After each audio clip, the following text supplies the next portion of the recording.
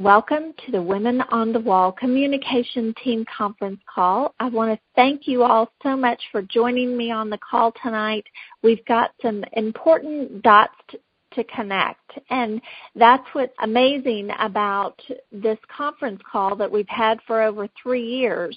We've been able to find out information and connect dots with people from all over the country. We've got folks that we're connected with and that we're following in all 50 states. And so we're able to discern better what's happening in our own communities because we know that this is actually a global vision for a transformation of education. And my special guest tonight we've had on many times, and she's a wealth of information and knowledge. The next big piece of legislation that may or may not come before the next presidential election, but that certainly has already been manipulated and is impacting our children who are in post-secondary and actually adults who are in post-secondary. So I want to welcome to the call tonight Lynne Taylor, who is my dear friend from North Carolina. And for those of you who are new on the call, Lynne, I want to give you a moment just to introduce yourself and let people know a little bit about your background, and then we will dive right into this information. All the different articles that we'll be discussing tonight and that Lynne has done on her website, which is commoncorediva.wordpress.com. And so, Lynne, are you there? Yes, I am, Alice. And how are you this evening?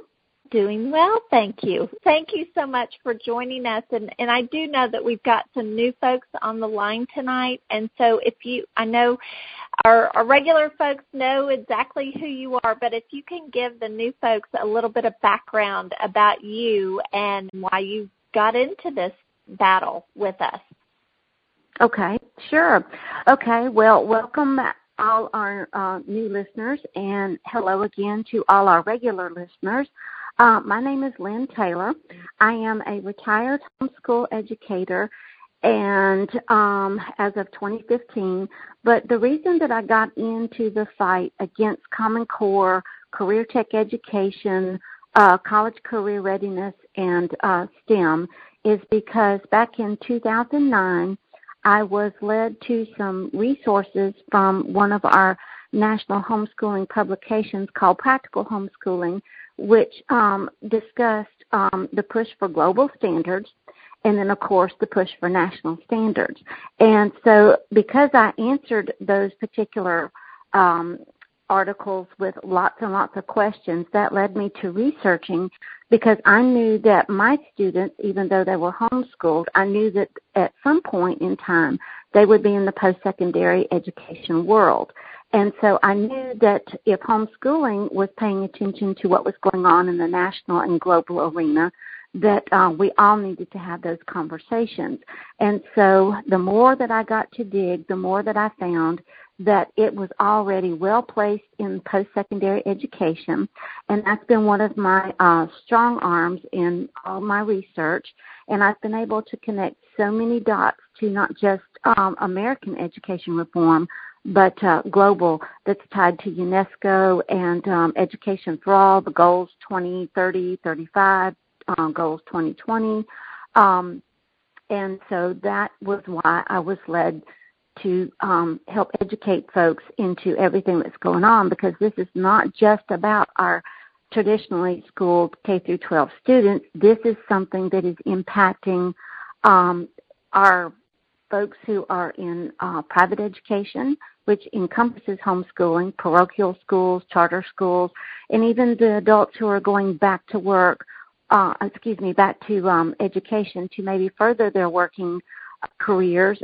It's even morphing over into our workforce through the Workforce Innovation and Opportunity Act. So that means that basically anyone who's seeking a job out there after they graduate high school or even post-secondary education, they're going to run into all this alignment.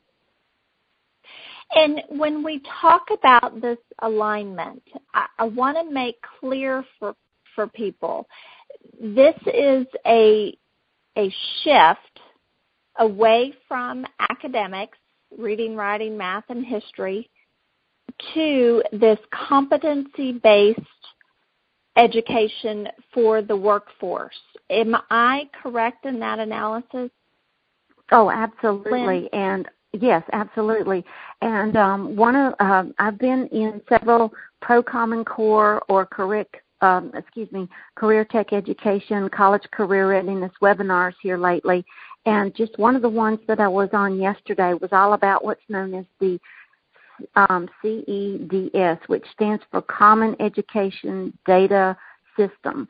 And it is absolutely mind-numbing the amount of data that is being collected, not just on our traditionally K through 12 students, but to every student who enters any sort of educational choice after the traditional K through 12, which, of course, will encompass your home educated and all those other types of folks as well that I just mentioned, into this data mining industry, and how all the states are using either their student longitudinal data system grant money or their workforce innovation it's the WQDI, which stands for Workforce Quality Data Initiative grant money, to align these data systems to continue to align education to this workforce-based system that focuses not on what our children know as far as reading, writing, and arithmetic or even history, but through what they're terming as the soft skills, which what we know as the social emotional learning. And for folks who may be following here in Texas, but it's happening in all 50 states, we have this new generation of assessments and accountability. And what's happening, they no longer call it Common Core. Is that correct? Because of the passage of Every Student Succeeds Act, which is the reauthorization of ESEA, the Elementary and Secondary Education Act, they call them College and Career Ready Standards. Is that correct, Lynne? Okay.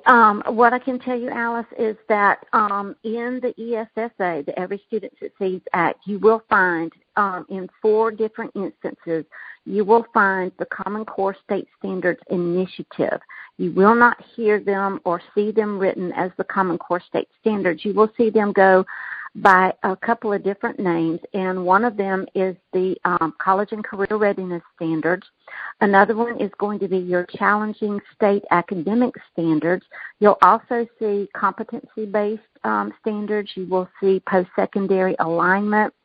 You will see the Higher Education Act is actually embedded in the Every Student Succeeds Act. You will see the Workforce Innovation and Opportunity Act also embedded in the ESSA. And if you stop and you think about it, if you listen to the popular media spin, or you listen to folks who were in Congress who were really touting this ESSA, they kept repeating that it was just for K through 12. But if you really get in and dig into it, you're going to find that it is birth through the workforce and even on into professional development.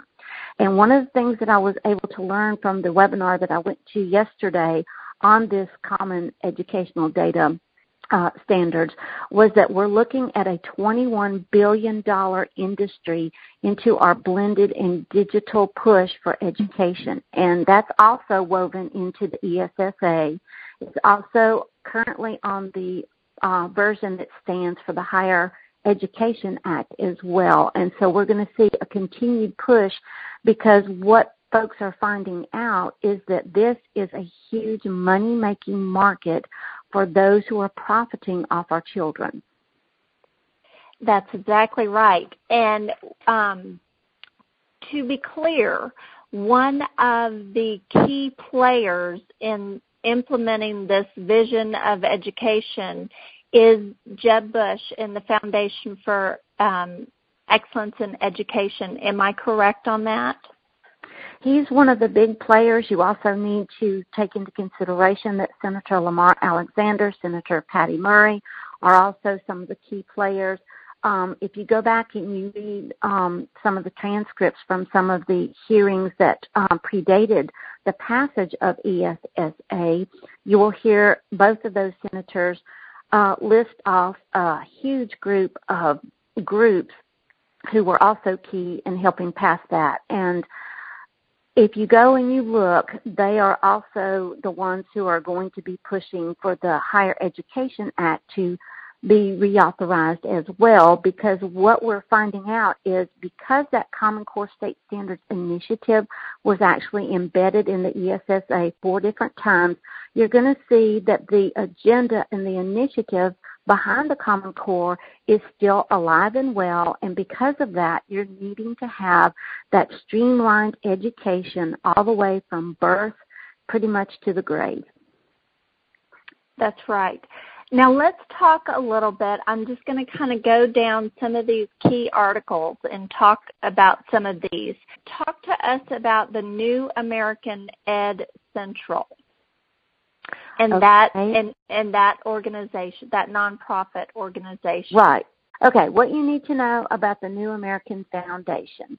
All right, their particular foundation has been made possible to America through generous grants from the Alliance for Early Success, the Annie E. Casey Foundation, the Bill and Melinda Gates Foundation, the Campaign for Grade Level Reading, the Evelyn and Walter Haas Jr. Fund, the Grable Foundation, the Foundation for Child Development, the Joyce Foundation, the Kresge Foundation, the Lumina Foundation, the Pritzker Children's Initiative, the Tides Foundation, the William and Flora Hewlett Foundation, and the W. Clement and Jesse B. Stone Foundation. And so what this particular group is doing is they're not just focusing in on post-secondary. They are focusing in on every grade group that you could possibly come up with, from birth all the way, as we have said, to the professional development arena. And they also have a congressional working group embedded. They also have a federal education budget project that Linda Darling Hammond is among the advisors for. And as we have said on previous phone calls, she has been absolutely notorious for a lot of this Common Core mess that we find ourselves in.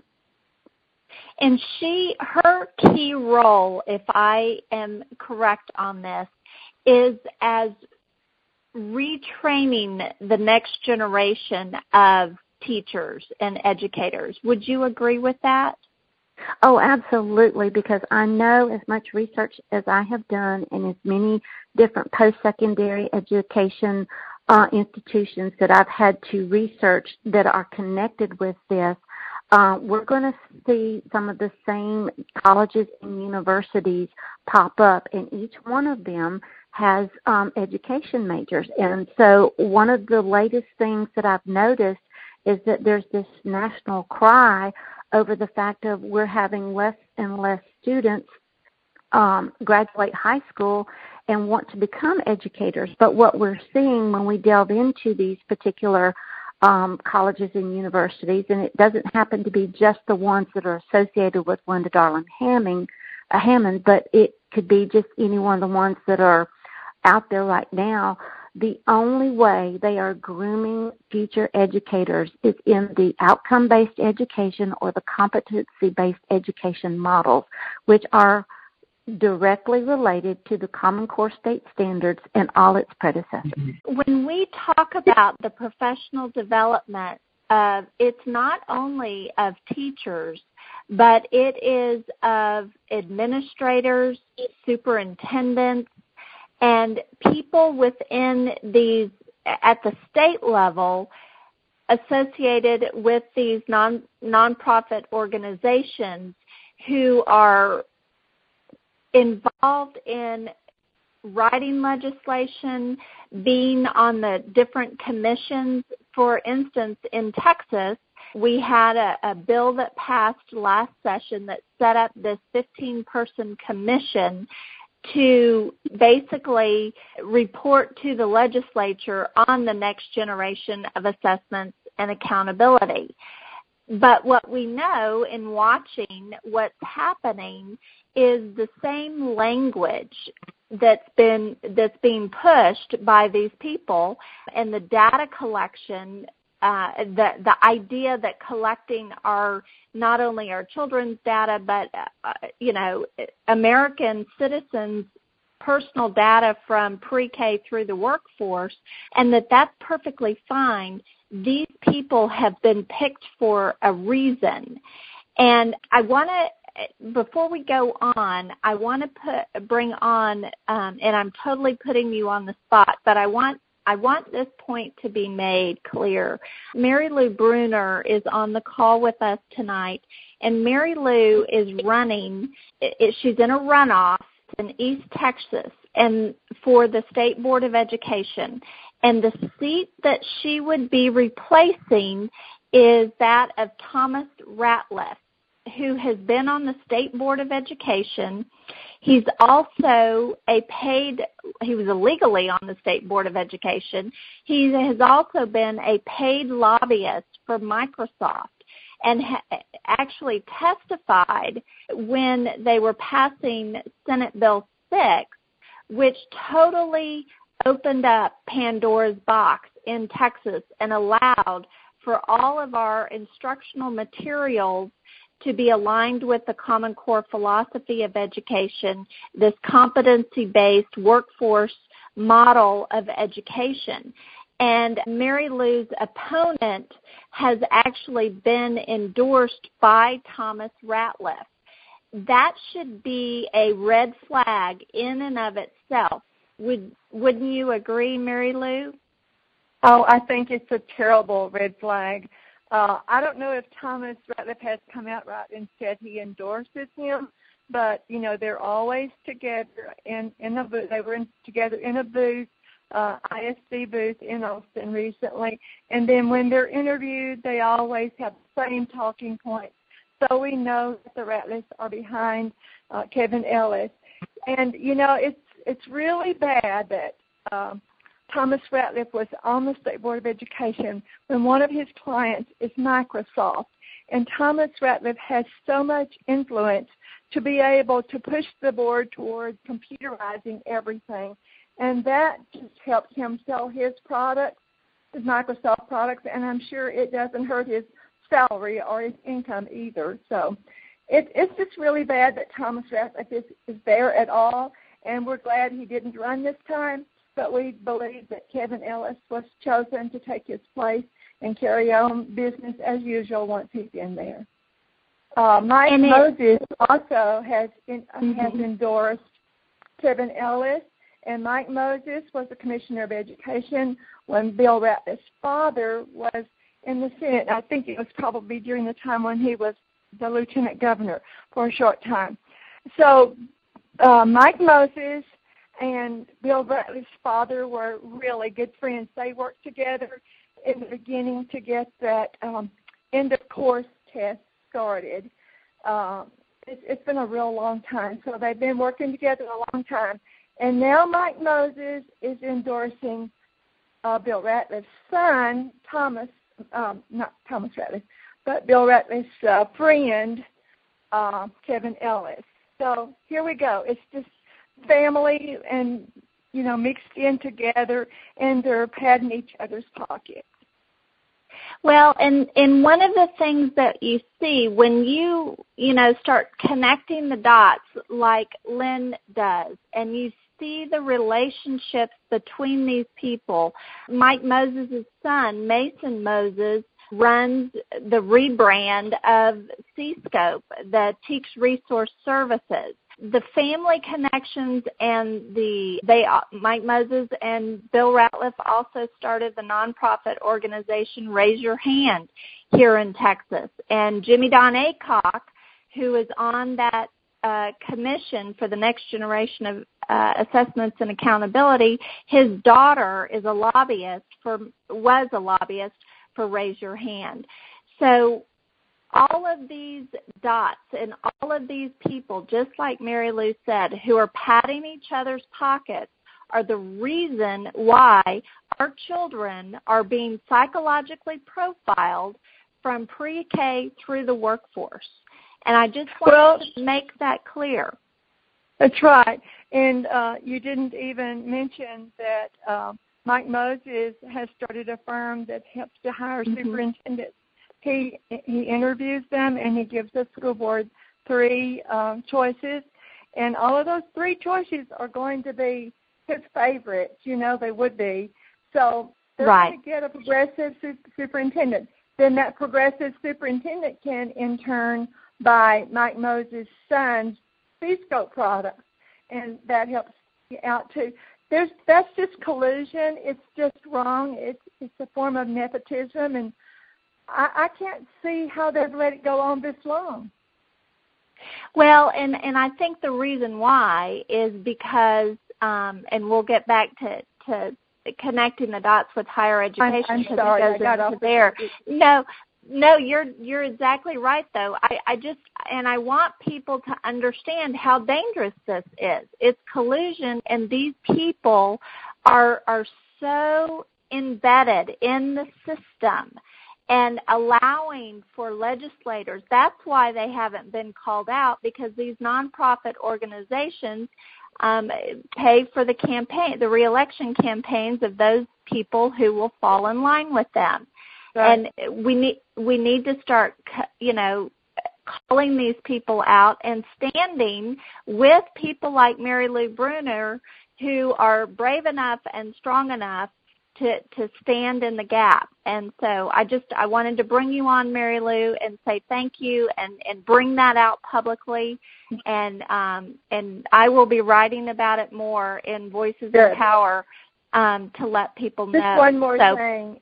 When the focus is on their own profits and losses, then they forget to focus on the children. It's not about the children when they're trying to make money for themselves, and that is what makes it so bad. You're exactly right. Thank you so much, Mary Lou. And Lynn, I wanted to bring that out because I think that when we see, all of these foundations, these nonprofit organizations that are inside the system, that they have lobbyists, that they have people who are, have congressional working groups, or that have the ear of these legislators. That's why this legislation is passing, and it's happening not just in Texas, but in all 50 states. Would you agree with that, Lynn? Oh, absolutely. And what we need to understand, it's not just the nonprofit foundations. You have corporations who are throwing huge money into this college and career readiness, this career tech education, this total alignment, because they have somehow been able to be influenced enough over those we're pushing this education reform, to be influenced that, oh, yes, we need you to weigh in on what education should look like, because education is in such a pickle that the educators can't figure it out. So, of course, we have to involve the business community, the corporations. And I can give you an example, and I know if we listen to every person from every state who's on this call, they could probably come up with similar stories to Mary Lou's or to what I'm about to tell you, and that is with some of the primary elections. When you have these candidates who are so committed to fighting this education reform, and then you factor in that an opponent comes in who is backed by a well-known Common Core supporter, and what they do is, to be able to be under the radar, they contribute exactly the limit to what that person's campaign fund can take.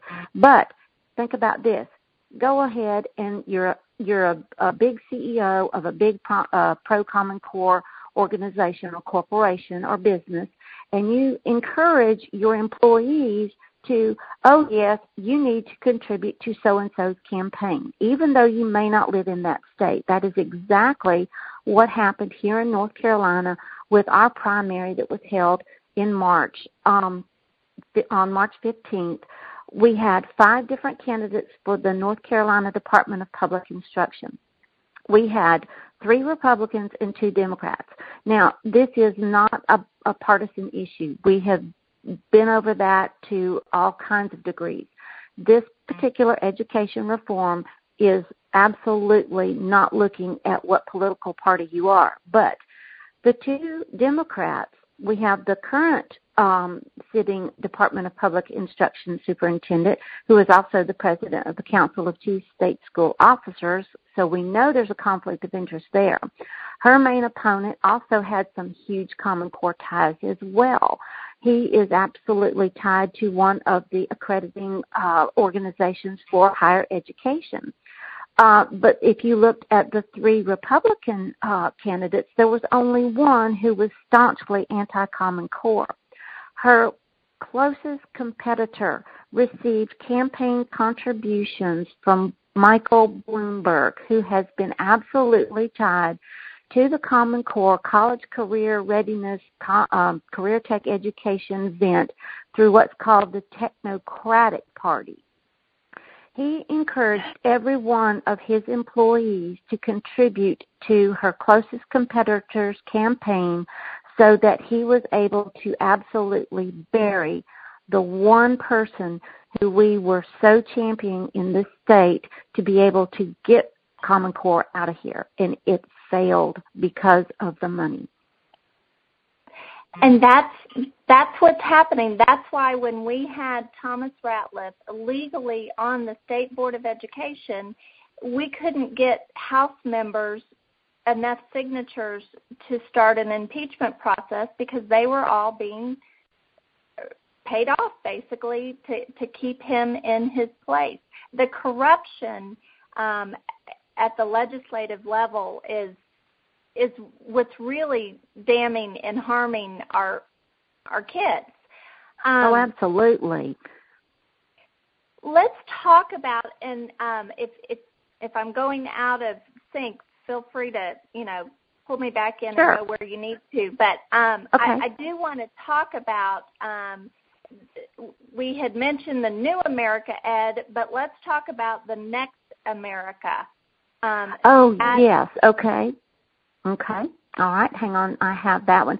Now, Senator Lamar Alexander, as we all know from all these calls that we've been together on, and I know when Karen Bracken is on because Lamar Alexander is a senator from her state. She has given us all kinds of information about him, but he is really, really in bed, so to speak, with this Next America. And Next America, I have that particular article up. This was actually from 2015, back in June. The National Journalists Association hosted the Next America Foundation and Senator Lamar Alexander in what they were touting at that time was going to be a rewriting of both what was known as the H.R. 5, which was the House's version of the Student Achievement Act that we now have, and then the higher education legislation. And it was to impact and align everyone from kindergarten to college. Well, let's fast forward. We know because of the ESSA passage, it now is going to get from birth all the way to college and, of course, beyond. Now, particularly what is disturbing about this Next America, let me see here, and let me tell you just a little bit about the National Journal because you're probably wondering why they factor in. They are regarded as the most influential publication in Washington. They provide more than 3 million influential people in public policy and business with insights that they need to make government work. Okay, what is one of the things that is causing these businesses, these corporations, and these nonprofits to get into legislation? It's the push for public policy. Okay, so I'll just add that little bit in. Okay, National Journal is also part of the Atlantic Media Group. they own the Atlantic magazine. So those who are from the upper northeast part of the country or whomever subscribes to the Atlantic, this is who is behind this particular thing. They have been able to be a featured guest with the Aspen Institute, and the Aspen Institute is tied into Common Core by the tune of $3 million. They've also been pushing all kinds of things that are going to be this outcome competency-based education. They're also behind the digital push in the classroom as well. All right, let me see. Get down here to the New America itself. All right, the Next America is what they're referring to. That is their re-envisioned idea of what America is supposed to be. It's not necessarily a foundation. It's more a vision. And the fact that Senator Lamar Alexander is in the middle of it should frighten everyone, because we can go back and we can look at his track record with education. And there's this one video that I know is out there. It's on YouTube. It's from the late 80s, I believe it is, where he's sitting there and telling you his vision. And it was absolutely what we're seeing now happen. You're exactly right. That video is one of the most telling videos of Lamar Alexander, and why people do not understand that this is not a Republican versus Democrat. This is a collaboration, if you will. They came to consensus, the Republicans and the Democrats. And I do know as well with the Aspen Institute, one of their key programs, and I'm trying to pull it up now, the lead person on that program was actually Jeb Bush. Jeb Bush is very involved with the Aspen Institute as well, and so they're all connected. They are definitely all connected. Absolutely they are. But here was one of the things that I found really kind of very sad. When Lamar Alexander was pretty much trying to break his arm, patting himself on the back during Dr. John King's confirmation speech, he gave us a huge clue, and that was when he decided to make the confirmation more about himself than Dr. King. And what I mean by that is he sat there and started his speech off with, 25 years ago, this very same day, I was in a confirmation hearing for the exact position you are taking. Now, ladies and gentlemen, if that doesn't tell you that this person needs to be out of Washington in a heartbeat, nothing will. 25 years the man has either been in education or in legislation which influences education, and not just from a K through 12 perspective. That's exactly right. And we do have Karen Bracken on the call tonight. I have unmuted her line. Karen, do you want to make a comment on that, Lamar Alexander, and join in? Give us your thoughts. Well, Lynne has just about said it all, and that video that you talk about from 1989, it's funny. I had found that thing a long time ago, and I used to use it in Tennessee to open up my presentations on Common Core. Just to let people know that, as far back as 1989, and that was the year that video was made in Kansas, and, he was saying back then that, parents just don't have any clue about what's going on with their children or education or in the world today. And, that philosophy has carried through right up to current time. He also, in that video, talked about the new American school. And when you listen to it, it was like, this fantasy that he had about the new American school.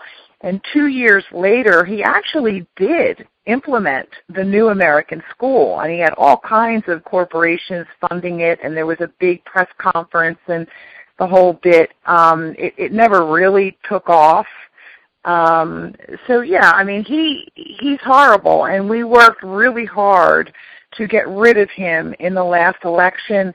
One of our state House representatives by the name of Joe Carr, a very conservative Christian man, he stood with us fighting against Common Core back when no other legislators in the state of Tennessee would even listen to us about it. And we fought really hard to get him to replace Lamar Alexander. He didn't lose by much, but he did lose. And just thinking how different things would have been if Lamar Alexander would have been replaced. But it didn't happen, so we're stuck with him for 6 years. And that is why I think it is so important for us to be connecting these dots, because these visions that these people have had for a long time, and the fact that they are in positions of power and that there is access to the $21 billion to implement these things, and all of these foundations and nonprofit organizations and organizations like the Aspen Institute, they have the money to actually do this. And what's scary, I was able to pull up this report from the Aspen Institute, and the lead person on the task force was Jeb Bush, and it's the learner at the center of a networked world. Think about that for a minute. After listening to the conference call from last week, learner at the center of a networked world. And think about that video of Barack Obama in 2009 when he spoke in Cairo, and he talked about how a child in Kansas City could be connected with a child in Cairo or in Saudi Arabia. They truly want this networked world where our children can go to class, basically, and have a teacher from anywhere in the world. There is no need for a teacher in a local community school when you can sit in front of a computer and have access, and that teacher on the other side has all the data that's been collected on that individual to create a learner-centered curriculum around that individual child. Who has control over that child? The parent or this networked world? Am I far off on that, Lynne? Oh, absolutely not. You have got huge organizations out there who are profiling our children, not just in K through 12, but they're profiling these post-secondary degrees. But before I get into that, I wanted to mention that I did a follow-up article on the Lamar Alexander and the Next America. And this is where I give you a blow-by-blow of what he wanted to do with the HEA, which is currently being rewritten. Now, we haven't heard much about it because I know that they're busy working on it. But here are just a few of the things that they're going to try to implement into the HEA, and that, as we have seen with the renewing of the HEA in December 2015, and the express purpose for renewing it, now not reauthorizing it, renewing it was to extend the Perkins funding, which goes for career tech education, so that no student would experience an interruption in their career pathways. But here are some of the other things, and a lot of these are already being touted by the mainstream media as arguments as to why we have to reauthorize the HEA. And one of them is new technology in post-secondary education, again, that push for digital learning, having colleges join in on student debt load, broadening incentives to colleges, broadening mandates that go with those incentives, more student data collection, ramping up the college rating system and data collection, public college, debt-free students, free college, or nearly free. We know some of those plans are already in place by not Congress, but the White House. Okay, and one of the things that I wanted to point out before we go into these profiling of degrees is that a lot of this push for the higher education is going to come from the 2006 Spellings report, and that directly relates to Mrs. Spellings. She was over the Department of Education at one point. She came up with this really damning article or study over how higher education had to be career-aligned, it had to be competency-based, and this sort of thing. She currently is the president over the entire university system for North Carolina. And she brought with it not only her report, but her agenda, her backers, and if you read the plans that she has just for this state, it is bone-chilling. And some of the things that are going on under her leadership are absolutely, it's just beyond deplorable. And one of the things that I wanted to bring up about this is that one of my followers gave me some information about one of the professors who happens to be under Ms. Spelling's jurisdiction right now, and she's using her zoology course to teach bestiality based on the new social justice agenda and tying it back to our competency-based education system. Now, say that again. I want people to hear this because you really want me to say that again. Oh, no. Yeah, yes, I do. And the reason why is because this whole, college and career ready, things that we are taking issues and things that are developmentally inappropriate. And one of the things that we've talked about is the fact that we save all this money to send our children to college, and we send them off to college away from their home, and they are in the hands of these professors. Right. And so when your child is taking a college class, say that again, what she's using her zoology class for. Okay, this particular professor who has a very left-wing social agenda justice mindset is a professor at the University of North Carolina at Chapel Hill. She's using her zoology class to teach bestiality based on social justice and competency-based education that ties back to the Common Core, the Career Tech education, and this is all under Spelling's jurisdiction. This is just one of the things she brought to North Carolina or is condoning. I'm not saying that Spellings is teaching this, no, but she's condoning it. And I have an article where she gives you the vision for the entire university system here in North Carolina, and it is so Common Core, Career Tech, college career readiness, globally minded. It's like you read it, and someone like me who knows where all the dots are, I'm sitting there screaming up and down, and no one else gets it because they don't see it. But because this one follower of mine sent me this information, and she was like, can you believe this? I don't know what to do with this. Why is this not criminal? And you're exactly right. Why is it not criminal? And why is it being allowed?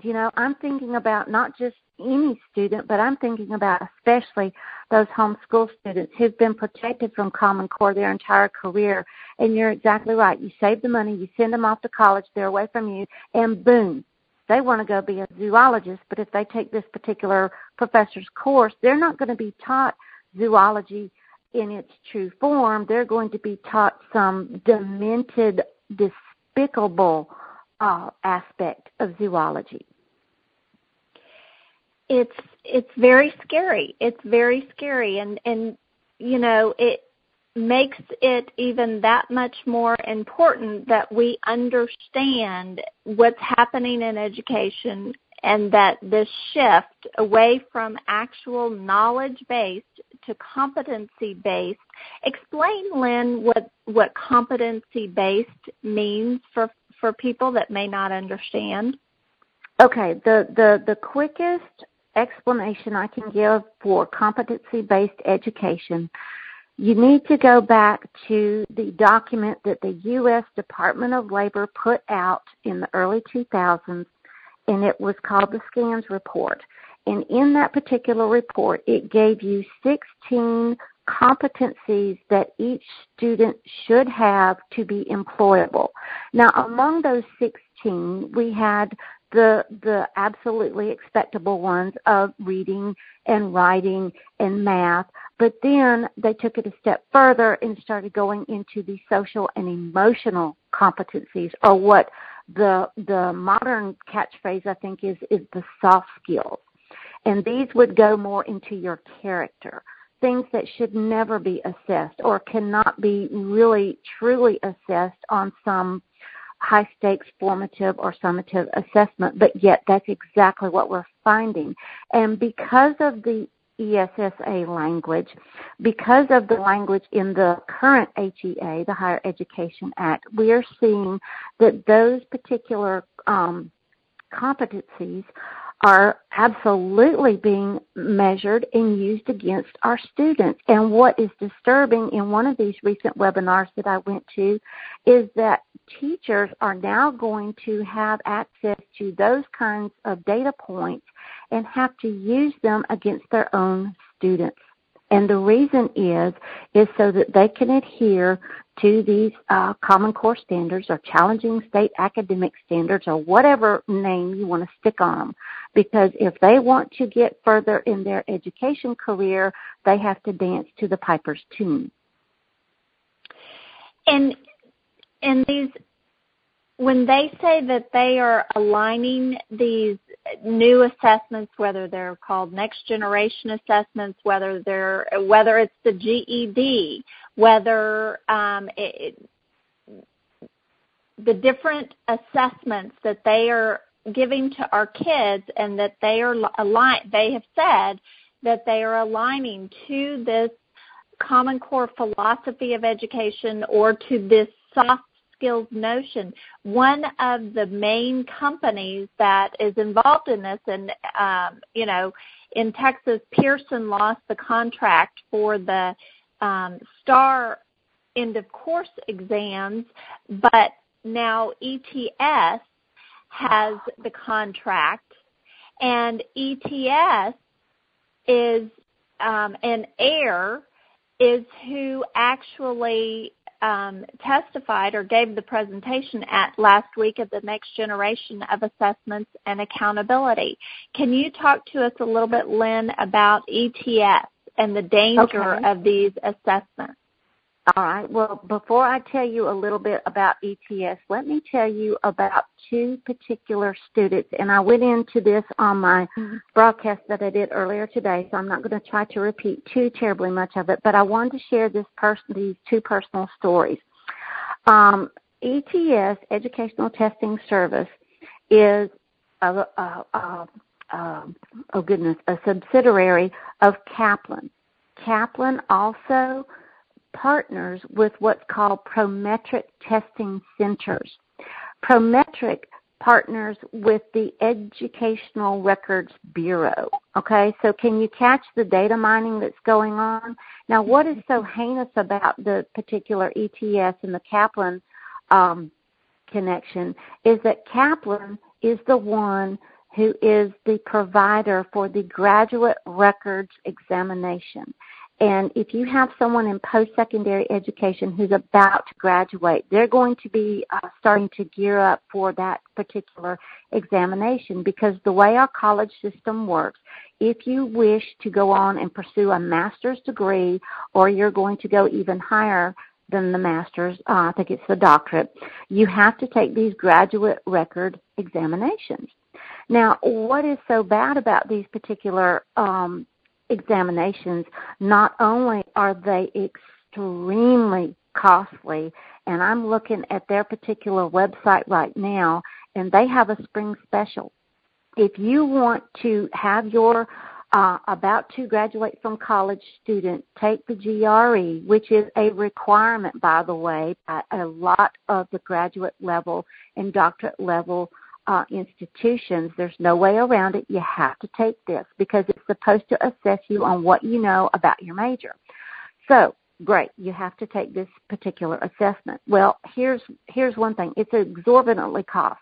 Right now, if you took their private tutoring course to get ready for the GRE that's offered in a couple of months, you need to fork out $2,300. If you want to do an in-person consultation to groom you for this particular assessment, it's $1,099. And if you want to do all this online, it's a mere $800. Now, here's what is so bad about this. This comes out of the student's pocket. This does not get covered by any sort of financial aid. It doesn't get covered by any corporation. It's out of either the student's pocket or mom and dad who's putting said child through college. Okay? If you don't elect to do any of these particular packages, if you will, you of course are going to have to pay for the GRE. The GRE is a mere $245 per time you take it. But just like Pearson, Kaplan has groomed these particular assessments to fail.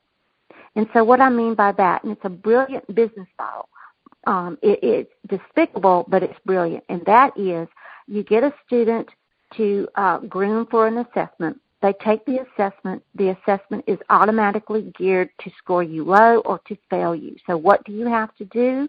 You have to take the study material all over again, then pay for another assessment.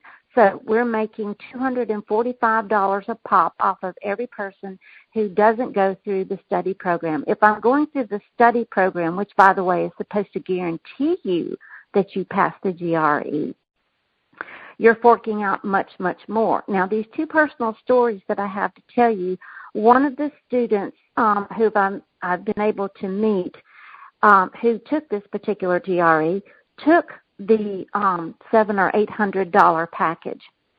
And you have to take at least 180 hours of test prep over 5,000 practice tests to get through this cycle, okay, to guarantee that you're going to do well on the GRE. Gary did this. He did not do well. So what does Gary do? He has to take it all over again so that he can get into the school that would most likely take him for his major. Now, Erica took she did not take any of these packages. She just shelled out the $245 per assessment. She goes through, she does it the first time, does not do as well. Goes back and studies some more on her own, pays another $245, which she did not really have, to take it yet again to bump up the score so that she could be attractive to those graduate schools which she wanted to pursue to further her educational career, because in her particular major, just a bachelor's would not do it. She had to have a graduate or more. Now, while that is cost prohibitive, here's one of the other horrible things about it. Because Kaplan uses Prometric testing centers, Prometrics is huge into the biometrics. So what these two students had to do was not only insert their finger into a fingerprinting reading machine, they had to have eye scans, and they had test monitoring systems the entire time, which monitored blood pressure, heart rate, brain activity, the entire scope of what we have heard nightmarish stories about are being used on our post-secondary, about to graduate from college students. It was absolutely traumatic for both these students, and it has absolutely not only stressed them out, but now has given them a bad taste in their mouth for pursuing even further in their careers. Wow. Folks, this is the path that we are now going down. And, you know, so many people think that they have to do this in order to get further down their career. We are allowing our children and ourselves to be basically used as guinea pigs for these technology companies. And these assessments and these benchmarks that are coming into our children's classrooms, you know, from pre-K through the workforce, are psychologically profiling students. When in history has this ever been allowed to happen? This is it's been stopped in the past, but this is remarkable. It is absolutely stunning, and one of the ways that they're profiling our higher education students, and remember, this includes any person, whether they've just graduated high school or they're returning to college to further their career. Some of these are people who are being encompassed as well. The 5 areas that our post-secondary students of any age are being profiled on are applied skills, their civic skills, their broad and integrative knowledge, specialized knowledge, and their intellectual skills. And if you listened to that, I don't know if your listeners have had time to look at that C-SPAN link that you shared, but one of the things that kept coming up was that they're doing it not to measure academic prowess as we used to, but are they employable? Can they enter the workforce? Can they meet what big businessman says? And here's the thing that absolutely shocked me was that there was even a hint that as involved as the businesses are in all this alignment, they don't understand the transcripts. And if they look at a child's transcript or an adult's transcript and say, okay, so-and-so is applying for a job, if they can't equate what that transcript means for their business, they're not going to hire the person. Right.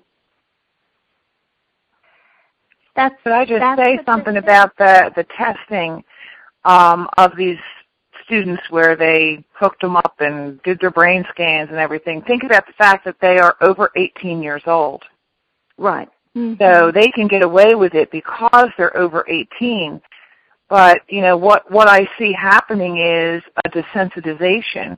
If these kids, these students, hundreds and thousands of them, go through this routine, when they have children of their own, these people will be more receptive to allowing their younger post-college children, pre-college children, from going through these same gyrations. Do you know what I'm saying? Right. Yeah. Oh, well, they did this to me when I was in graduate school. Oh, it's no big deal. And, you know, it's that desensitization for future generations that will allow this to happen to our young children in schools. Right. Well, here's one of the things that I noticed, Karen. I'm glad you brought that up because you're exactly right. But here was one of the things that I noticed. The GRE test book that I have comes with a DVD, and on the DVD you have this really chirpy young professional, and she's telling the kids, you know, this is how you prepare, this, you know, blah, blah, blah, blah, blah. This is what you can expect. She never says you're going to be biometrically measured. But when you go on the Prometric website and you look at the videos of what applied standards are used and what to expect on test day, they absolutely go over it. And if you've got a student who is doing all they can to just show up and take the test like Erica, they're not going to have the privilege of knowing, oh, I'm going to be biometrically measured. What they know is they have to take this test to further their educational career.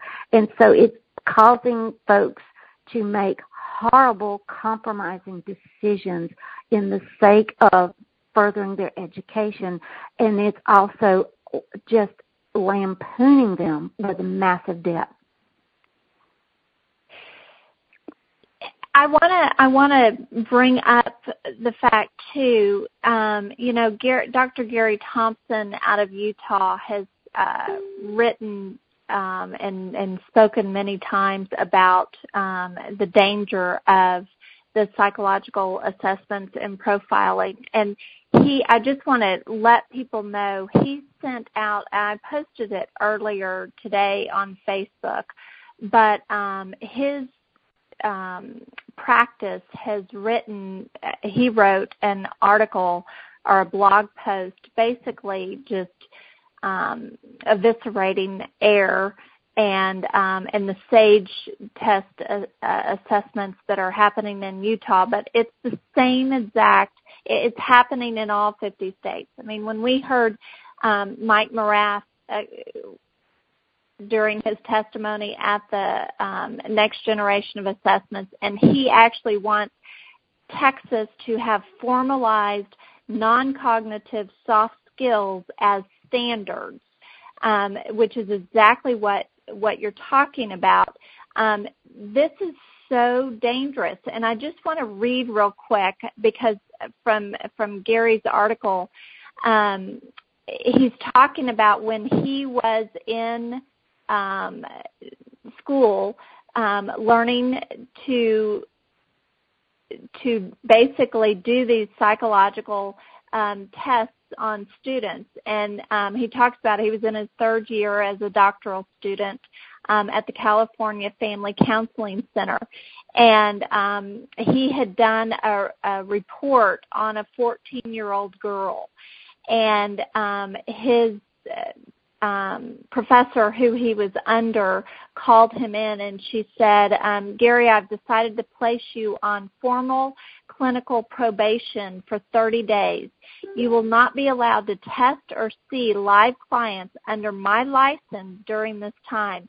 You show great promise as a future clinician in the field of psychological assessment.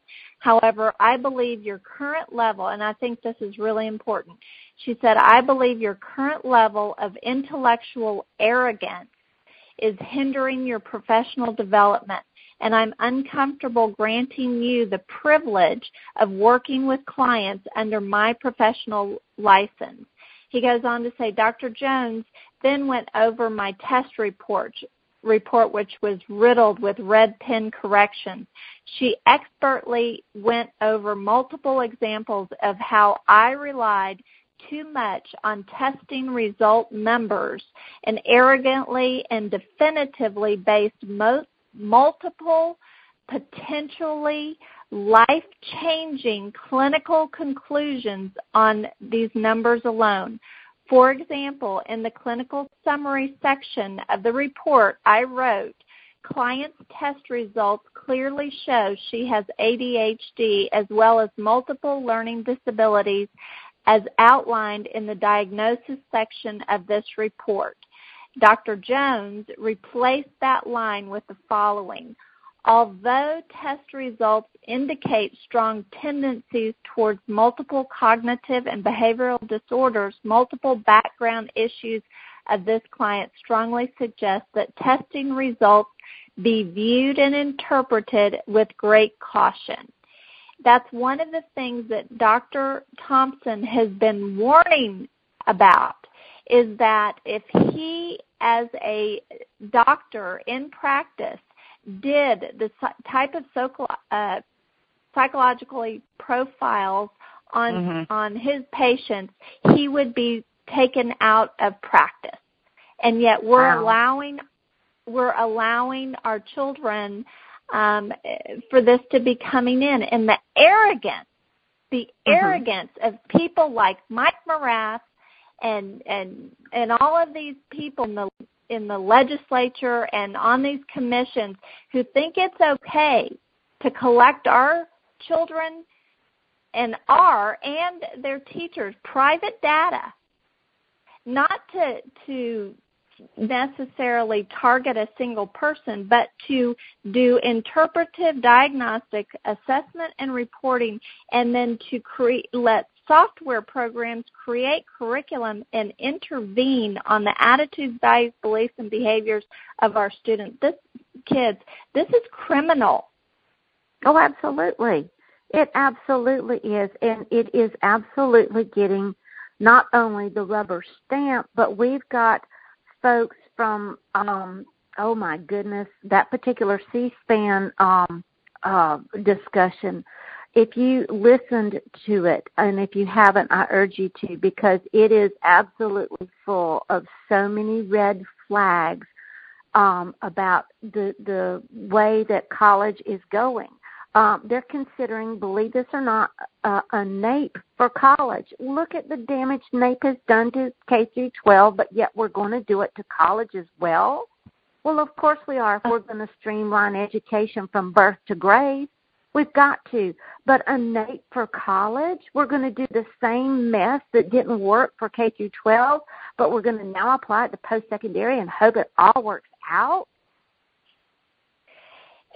It's really, it's so disheartening, and I want to bring on Lynette, and Lynette, I'm totally putting you on the spot, but I want to talk about this because I said we were going to talk about it last week, but I just want to put this carrot out there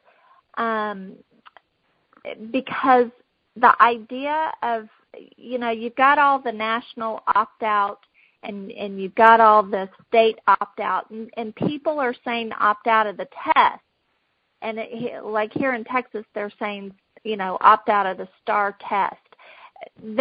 These people have no idea, I don't believe, parents really have the idea that just by opting out of a particular test, that what's going to replace those tests are these formative psychological profiles. And I think that the idea of having, a national opt-out day where it's not even necessarily for the test, but opting out for the day, and then having people, instead of just opting out and keeping your kids home for the day, actually going to the Capitol and having a press conference or doing some kind of public pushback is a really great idea. And Lynette, I wanted to let you kind of come on and talk about that a little bit before we get off the line and tell us the ideas that you've been talking to Ginger about, and maybe we can kind of at least get the ball rolling. So Lynette, are you there? I am. Thank you, Alice. Lynette. And I know that you've got, you've had children go through the college system, and so as a mom, I can imagine that this is near and dear to your heart as well. It is. Every week that I listen, I keep thinking, what can we do? What can we do? I think last week it was Lynne that said we're about 10 years behind. So I just thought, if now we're all supposedly on the same page, where we're not just, fighting Common Core in our state, what could we do on a national level? I like the term refuse, like Karen had mentioned before. It's a little stronger, that we really were refusing to bend to the tyranny of what's coming down, for our children. So at first I thought, we could go to the Capitol on maybe July 3rd, and maybe even write a whole new Declaration of Independence just for this. But then after hearing Lynne talk about the Twitter rally, I was thinking maybe just to really wake people up, just so maybe they would pay attention more. I don't have any answers. It was just an idea. So. And I think it's a great idea. And Lynne, you've done such a great job, and Karen as well. I mean, there have been, rallies and different things that have happened, and I just don't think that we can stop. And I think that there has got to be some kind of a awakening to counter with this opt-out movement. I think that it's valid in many respects, and but what's coming in next, I don't think people understand on a large scale. Karen, give us your take first, and then Lynn, give us your take, and then we'll close out, Lynn, and if you have anything else that you want to cover tonight before we get off, and then we'll continue the conversation because there's so much I know that you have. So Karen, your thoughts. Well, I'm always game for anything. I think that Twitter is a good idea. I've even attended these Twitter events where they actually have guest speakers. Like a person will come on the Twitter event and actually give like a 5-minute presentation. Have you ever been involved in those? The event that we had in Texas, Alice. Yes. Yeah. Right. We had some of these Twitter events that lasted for like 2 hours. We were on the event actually tweeting. But all through the event, you had your screen up, and there were actual speakers would come on and do a little presentation. Crystal Swayze was one of them, and I was on there myself, and we would just give, little presentations on things, and that's where we could bring in these issues, the things that Lynne has been telling us and teaching us about, and educating people on this stuff while this Twitter event is taking place. I myself here in Tennessee tried to do that. Basically what I try to do is get parents at the end of the school year, because trying to get parents to withdraw their kids from school for a week during the school year, it's impossible. I have babysitting issues, blah, blah, blah, blah. But in the summer, all parents already have arrangements made for their children. So my thing was, at the end of school, withdraw your child.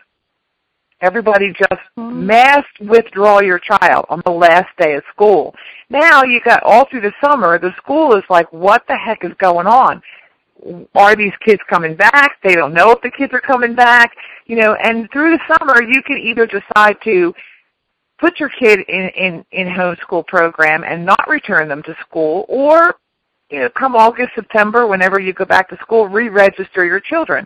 It's time. It's time to unregister them and just tell the school you're going to put them in private school or homeschool.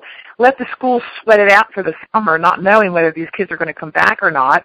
And then, decide to either re-enroll them in September or August here, or, put them in a homeschool program. But that was something we tried here. It didn't really go off very well. Parents are very hesitant. Even when you arm them with the education, they understand what's going on. They see it. They know it. But they've lost something. I don't know what it is. They've lost that fight. They don't think they have a voice or the power to do anything. And it's, like I get parents saying, well, what will I do if they tell me that I have to take my kid home? Or what will I do if they tell me I can't bring my kid to school that day? And I'm like, I just can't believe that parents are actually asking me these questions. Right. What do you mean? What? I do. But I know where I was 3 years ago when we first started having these conference calls, and I wasn't there yet. It's a journey. You have to go through the process of understanding what's actually happening to your child. And I think that we're almost at a tipping point where the Common Core brand, if you will, everyone knows that Common Core is bad. They don't know I mean, even our presidential candidates have no clue that by saying we're going to get rid of Common Core that they can't do that. And so, but I do think that there is a shift happening. Lynn, what do you think? Do you think that parents are waking up more now than before? Oh, well, first of all, let me tell Lynette, I think it's a great idea to opt out. Here's my problem with the entire opt-out movement. We're choosing to opt out of only the assessments.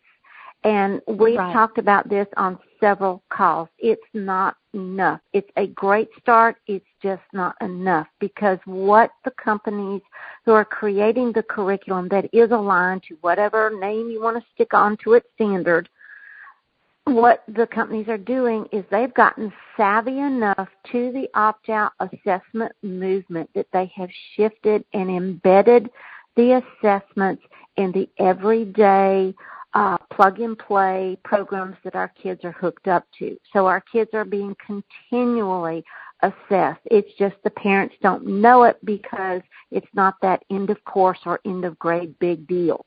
So we've got to do more than just opt out of assessments. I think Karen has some great ideas.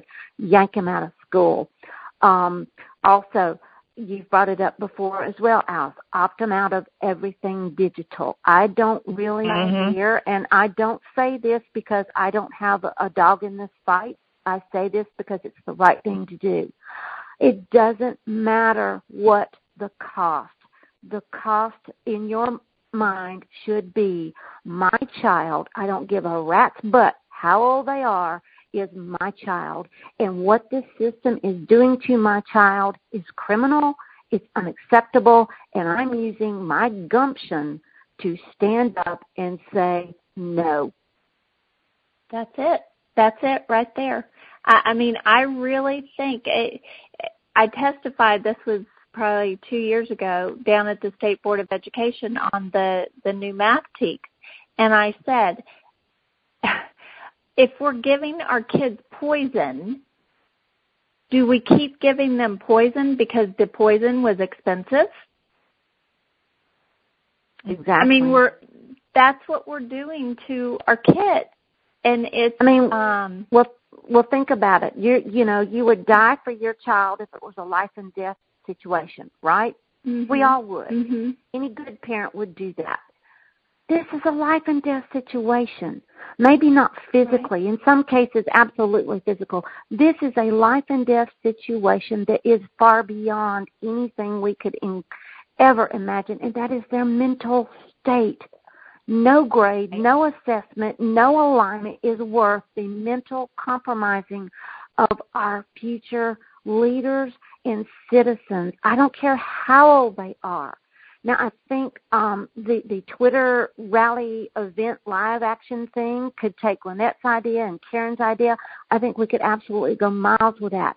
We've got to be ahead of the pro-Common Core arena, and they're using April the 3rd, especially the NEA, which has totally backed every bit of this alignment mess, as we're taking what the ESSA means to the classroom parents, and we're going to give them our take on what ESSA means.